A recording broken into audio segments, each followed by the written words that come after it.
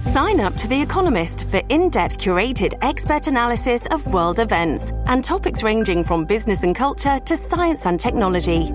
You'll get the weekly digital edition, online-only articles, curated newsletters on politics, the markets, science, culture and China, and full access to The Economist Podcast Plus. The Economist is independent journalism for independent thinking. Go to economist.com and get your first month free. This episode is brought to you by Shopify. Whether you're selling a little or a lot, Shopify helps you do your thing, however you cha-ching. From the launch your online shop stage, all the way to the we just hit 1 million orders stage. No matter what stage you're in, Shopify's there to help you grow. Sign up for a $1 per month trial period at shopify.com/special offer, all lowercase. That's shopify.com/special offer. Hello, everybody. This is Marshall Poe. I'm the editor of the New Books Network. NBN listeners like to read books and buy them. So we thought we'd tell you that right now, our friends at Princeton University Press are having a remarkable site-wide sale. You can get 50% off books, including ebooks and audiobooks, with the code 50, F-I-F-T-Y, at checkout until May 31. You can save some real money on Princeton University Press books. I encourage you to go there and check it out.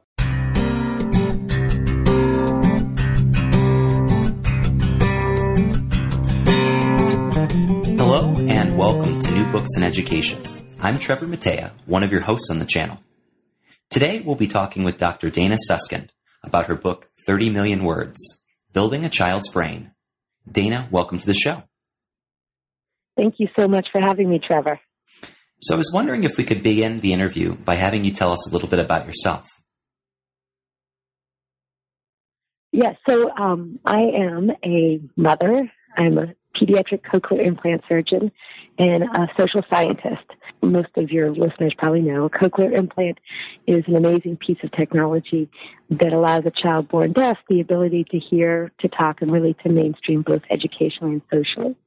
And it was my experience as a cochlear implant surgeon that really brought me to, started me on this journey into the world of social sciences and educational disparities, and to leading a research program called the 30 Million Words Initiative, which is focused on helping close what is sort of commonly known as the word gap, that is the early language environment disparities of children born into poverty. And so how did you decide to write the book, 30 Million Words? Why put this information in book form? So, my day job, other than being a surgeon, is running this research program, 30 Million Words Initiative, which really translates the science for parents so that they can understand, number one, that their language and that they are the key architects in the early years of their children's brain development.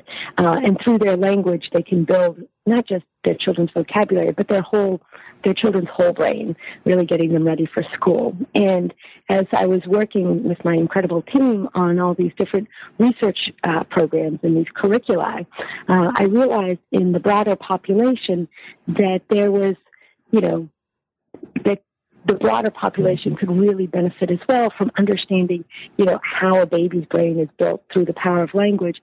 And importantly, understand that early childhood education is an important part of the educational continuum for all children, and especially children born into poverty in our sort of attempts to help close the achievement gap. And so I always say this book is as much, the sort of why and how language builds children's brains as much as that is a call to action that early childhood really needs to be an important part, an intentional part of the educational timeline, if you will. So you actually begin 30 Million Words not by talking about the word gap among hearing children, but among a word gap in the deaf community. You discuss in depth different language approaches used with deaf children. Can you talk a little bit more about how these two things are related? Yes. So, I guess you could say this book is as much, this book really reflects my own sort of intellectual journey as to coming to the understanding that language is power, sits at the heart of the development of each and every child's ability to reach their potential. And in that way, really, the beginning of my journey was as a pediatric cochlear implant surgeon and working with children, who were born deaf to hearing parents, and just seeing the disparities in outcomes after implantation in children who had equal potential. But part of sort of the historical aspect is understanding how language affects all children, and especially deaf children. Historically, we can understand why language is so important. So this book, and I feel strongly that all languages, whether it be sign language or spoken language, is equally is effective in building children's brains. But an important point is that 90 to 95% of children born deaf are born to hearing parents. And as a result, they don't have, sign language, which is what has been traditionally used with children born deaf, isn't a native language for hearing parents. And as a result, many deaf children in the past had very sort of low educational outcomes, an average of fourth grade reading level, not because they didn't have the cognitive ability or the intellectual potential, but because they suffered from, an earlier word gap. Parents who loved them, desperately wanted the best for them, but didn't know sign language. And then showing how access to sound through the cochlear implant changed all that.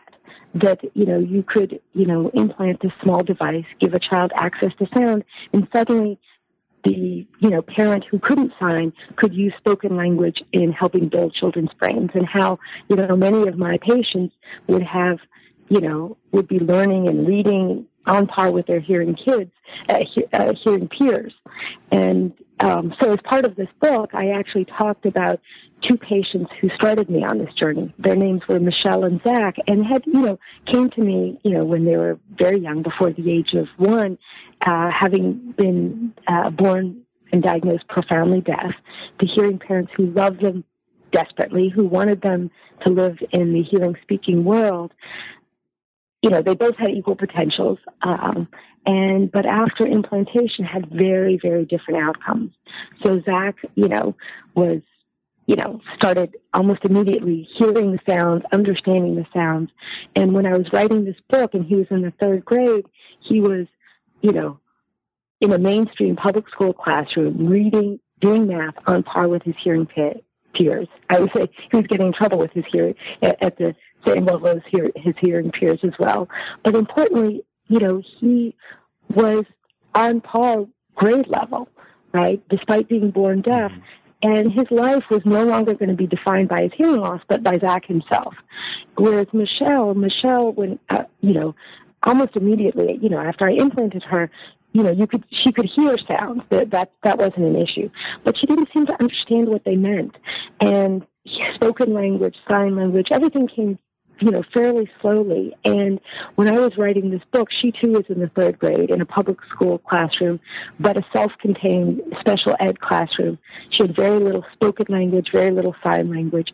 Her teachers said that she was reading, at the kindergarten level. And it was so dramatically different. And, it was that, why these two children who had equal potentials, no doubt about it, parents who loved them equally, wanted, had the same dreams and aspirations, but such differences. And as I reflected upon it, I realized that the key differences had nothing to do with the children, right?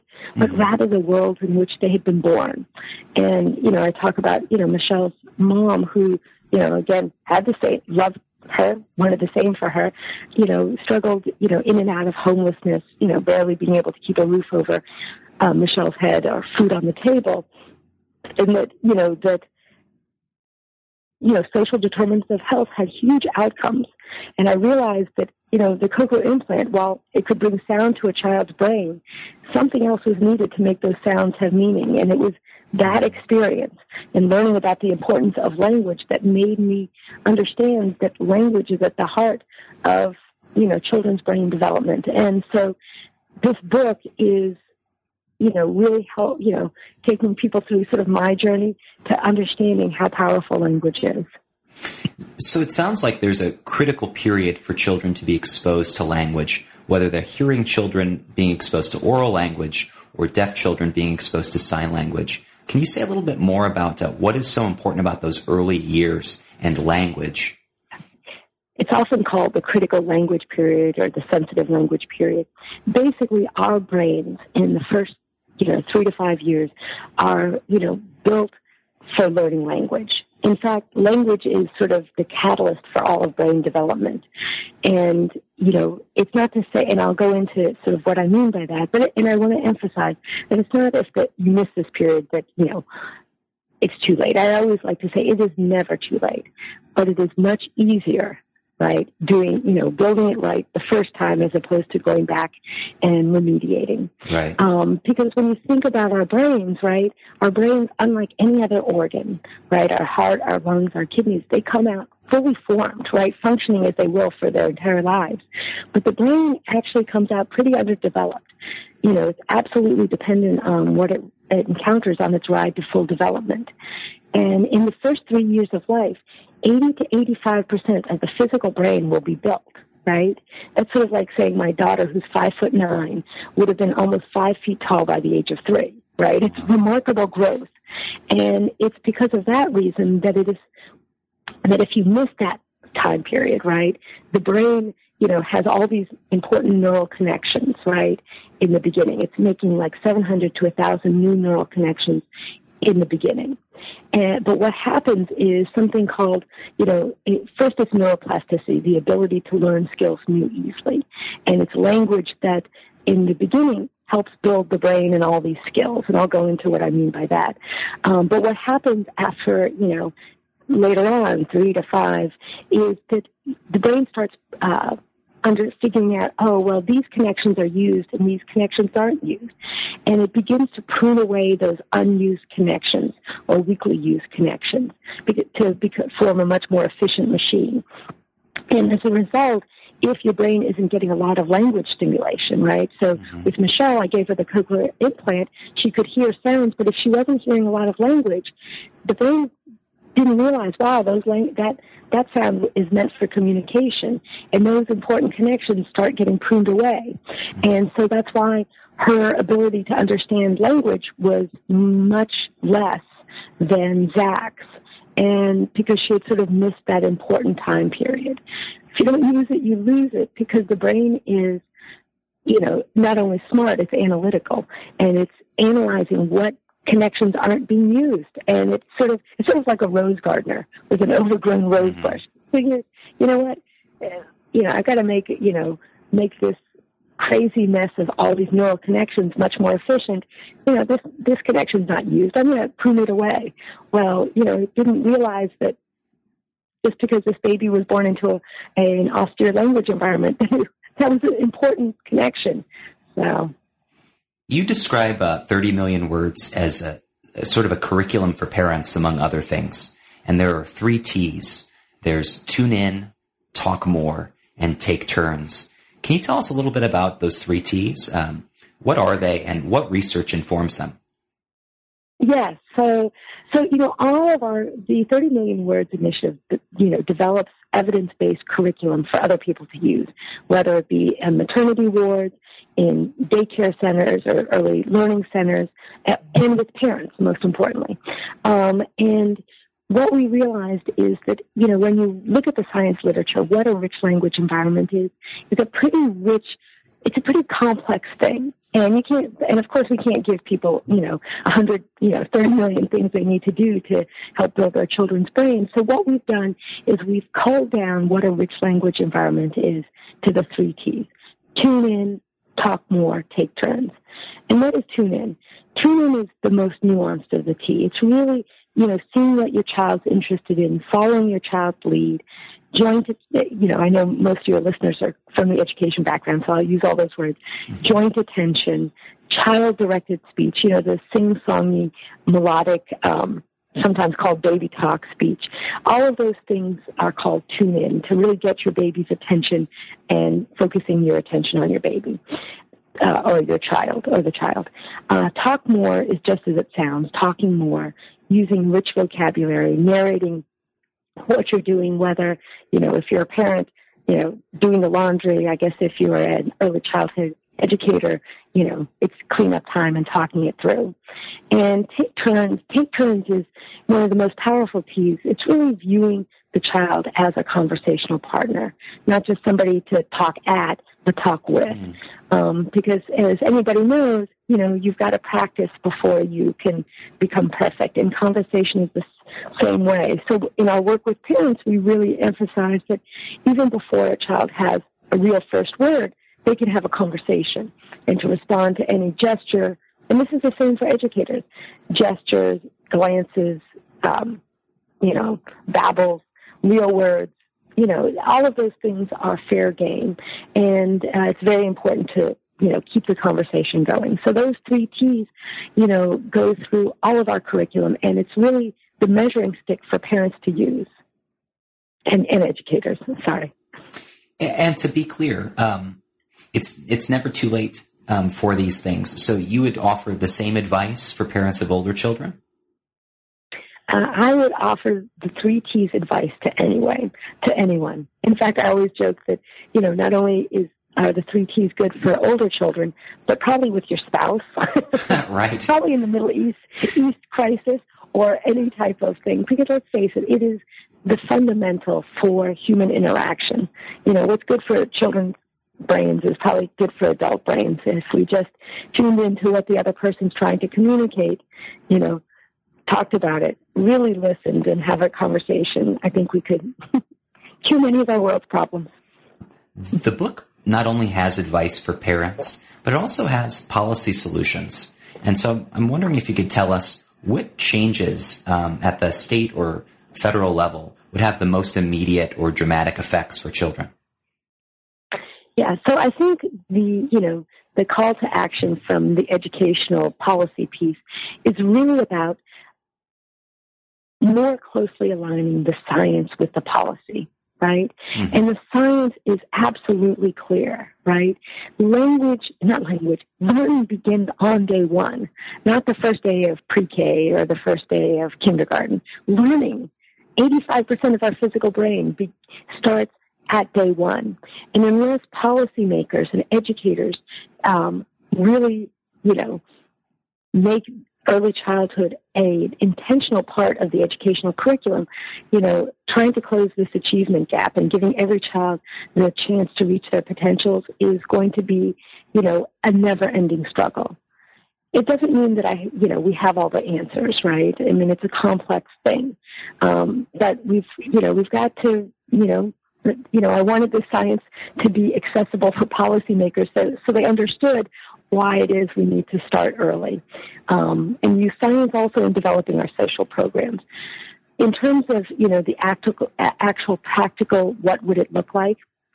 This is part of my evolution as well and thinking.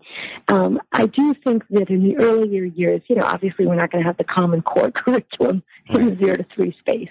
But I think it'll probably have much more of a public health sort of feel, right? Because it's really all adults, particularly caregivers, whether they be in the home or in the center or friends, family, neighbors, need to not only understand the science, but, the strategies of providing a rich early language environment. And so there, we could probably spend another 2 hours in the ways that we could do it. But I think that's the key driving force. We've got to start early and align our educational system much more with what we know from a science perspective. And I think that you're presenting your recommendations as research-based and pragmatic approaches to addressing the achievement gap, rather than solutions that are grounded in any particular ideology.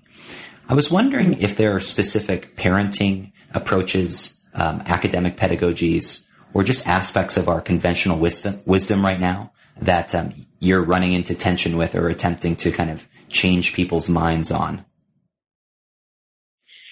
And maybe you can expand a little bit more, but I'll tell you. People often ask me, well, is this exactly, is this in some way coming against, a cultural view or a parenting view? We are very specifically not a parenting program. Mm-hmm. We are a program about translating the science so that all families from every SES, from every background, can understand what the science is showing, and addressing a common desire for all parents, right? I've never met a parent who doesn't say, I want my child to be happy, I want my child to be successful. And in truth, our programs are developed in partnership with parents, right? This is not like, some ivory tower program. Here, this is what the science says, go do it. How you translate the science, parents have been very involved with. And in fact, they view this program, many of the parents that we worked with on the south side of Chicago view this program as theirs because they helped build it. And that's the absolute truth. But, keeping away the science from parents, I would say, is very unethical. And really what parents do with the science, that's up to them. We're not about telling people what to do. We're about sharing this. And I guess you could sort of say that that's what the book is about, right? Mm-hmm. I can't tell policymakers what to do, but I can share the science in ways that make it clear that, unless we start early, and unless we, I always say that, when we advocate for the power of parent talk, right, we must also advocate for the parent, right? This book is not about, go talk to your kid or telling educators, go talk to the kids. It's also about a call to action that, these talk doesn't happen in a vacuum. For families and communities living in violent neighborhoods with unstable employment, unstable child care, right? We must be able to support these caregivers so that they can invest in their parents, in their children. Because the science doesn't change. The way the brains are hardwired doesn't change. But how we can approach these things from a social policy perspective can change. So we can help optimize and allow all parents to do what they want to do, be their children's first and most important teacher. I'm wondering, as you're translating the science along with the parents whom you work with, so that everyone has access to them and they can use it in their homes and in their early childhood centers, have any of your recommendations been met with a surprise? Have you changed people's assumptions? With parents? Of parents in particular. So, what are some of the common responses from parents? I mean, first off, we've had, because we're a research program, look, I have to be quite frank, these are people who decide to be part of the program. This is, so some people could say, well, that's a biased population. Maybe it is, right? I mean, the next step is definitely scaling up. But the parents have been incredibly receptive. Some of the most sort of basic things have come as a surprise, that learning doesn't start, the first day of school, but on the first day of life. Parents eat up the science. Some of the, sort of strategies that we talk about, as you know, the use of directives or prohibitions isn't necessarily a great thing for building a child's brain, and really explaining how you can change a directive, put your shoes on, into, oh, Johnny, what do we have to do now? Right, we have to go put on the shoes, and it's a verbal back and forth, and explaining why that approach through the 3 T's, right? It's not about, using a directive is bad. It's about showing how explaining to grow your child's brain and using the 3 T's can be just as effective and have all these other positive ramifications, has been met with, great, I guess, delight, or if you will. That's sort of a silly word, but parents have been very receptive to that. Parents have loved the math and spatial talk modules. I think that sort of learning that using more number words and more spatial words in the first 3 years of life can help not only build your child's vocabulary, but build their math ability, comes as quite a surprise. I mean, I must admit, I didn't know the science.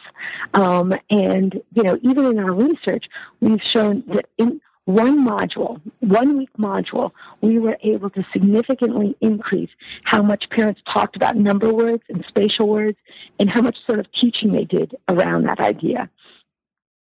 So, I think that, parents are hungry for this information. So.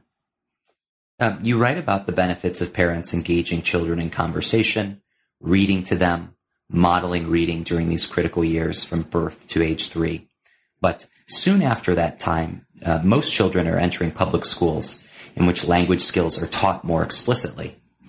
Is there anything that teachers can learn from your approach you recommend to parents, or do children need something different at later stages in their development? As I mentioned, the 3 T's, sort of the fundamentals of children's brain development, how language builds children's brains, I think is an important science for everyone to know. And I'm sure many of those in the education field, already know this stuff. But I really, I trace back all the nuanced science, related to not just math and spatial, but, empathy, to, self-regulation, grit, because there's a pretty robust science showing how language can grow all those different skills. And I think that educators understanding this not only might inform how they interact with their students, but give them an ability to help sort of foster or mentor parents' knowledge.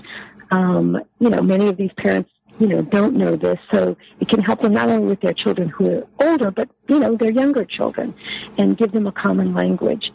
In fact, we're very eager at the lab to adapt our parent program into an early learning program to give early childhood educators sort of the same curriculum for twofold reason. One is, it can certainly inform their practice. I mean, it informed my parenting, but importantly, give them a common language with parents, a common language that sort of removes sort of stigmatizing good versus bad parenting to a science-based common language. And we've, as a way for really engaging parents in their children's educational trajectories as well as in the classroom. So I think it could be quite powerful. And I'll tell you a funny story. In fact, our parents who are part of the home visiting program have actively, not on our suggestion, shared this information with their early learning early child care educators, and even have asked them to come in and watch a session or two. So I think that, the more we have a common approach in language, the more powerful it is. In your last response, you mentioned some of those dispositions parents may want for their children, grit and empathy. You also mentioned some areas in which they may want their children to excel, like in mathematical or creative thinking. I was wondering if you could talk a little bit about research or a piece of advice you have about some of those specific areas. So if I want my child to be better at math, are there any choices that I should be making about my language? Yeah, so, I think, why language has such a powerful impact really comes down to the fact that in the early years, it's building the whole foundation of the brain, right? Mm-hmm. And as a result, often language is sort of pigeonholed into, it builds vocabulary. But in truth, because it's a fundamental brain builder, it impacts, as you mentioned, math and spatial ability, self-regulation, grit, empathy, creativity. Because let's face it, how we interact with our children, much of it comes through language. So I don't want it to be dissected out so people are like, today I'm only going to do math talk. It's sort of a holistic thing, so I don't want to make people crazy. But so sort of, going through each and every one. In terms of the math and spatial ability, there's some really nice research showing that in the first 3 years of life, children, hear a huge difference in number of math and spatial words. And those children who heard more number words, more math talk, more spatial words, actually at, entrance into kindergarten have, a more excelled in their math and spatial ability. And it even, I think, correlates to third grade, math and reading ability. So it's pretty powerful using math and spatial talk in the early years. And people don't really think about it. But it's a really easy thing to incorporate. Many parents, as we know, have sort of math anxiety. But, math doesn't have to be hard, especially in the early years. So that's that. In terms of grit, or perseverance, using the word grit is, it's questionable whether, we can actually use the word grit, but perseverance, it really comes back to Carol Dweck, who I know that many of the people in the education world know through growth mindset, and the use of process versus person-based praise. Process praise being, oh, I like how hard you worked on that puzzle, as opposed to, wow, you're so smart, you did that puzzle great. And as many of your listeners know, the use of more process-based praise results in children persevering through challenges much more rather than giving up, because they realize that, outcomes are the result of hard work rather than innate ability. So in terms of that, believe it or not, there's research showing that in the first 3 years of life, children who hear more process-based praise have a much more growth mindset, on the entrance of kindergarten, and as a result, persevere or will take on a much more challenging task, which I think is quite amazing, right? Mm-hmm. So just that little tweak. I always say, if I had known all the science, when I was having my children, I would have done it very differently. So I don't want anybody to feel guilty. In terms of, but then the flip side, going to sort of the generosity side of things, is that you think, well, how do you praise your child for doing a really good, and moral thing? And there was a study that showed, you think from what we just talked about, the growth mindset, that you would say, well, either you say, you'd rather not say being a good helper, rather, I like how you helped so-and-so.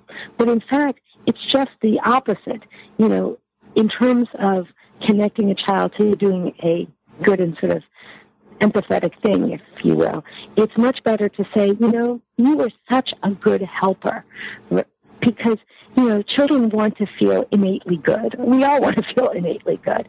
And so by praising the person in that realm, you're allowing that and resulting in a child who's, I guess, going to be more helpful the next time.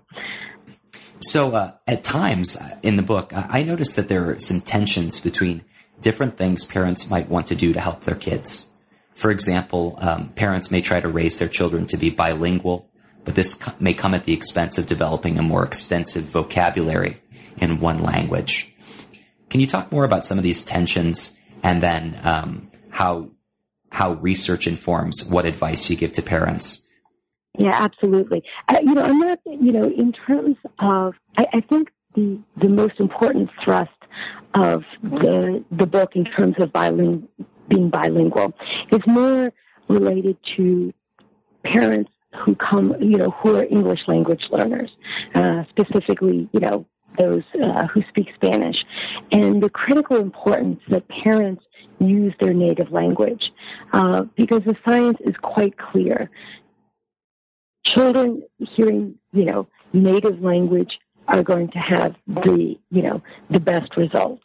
And so often what we hear in this country, or I've even heard anecdotally, is parents from other, from Spanish-speaking countries being told, look, try to use your broken English as opposed to your native Spanish, because you're in this, in this new country.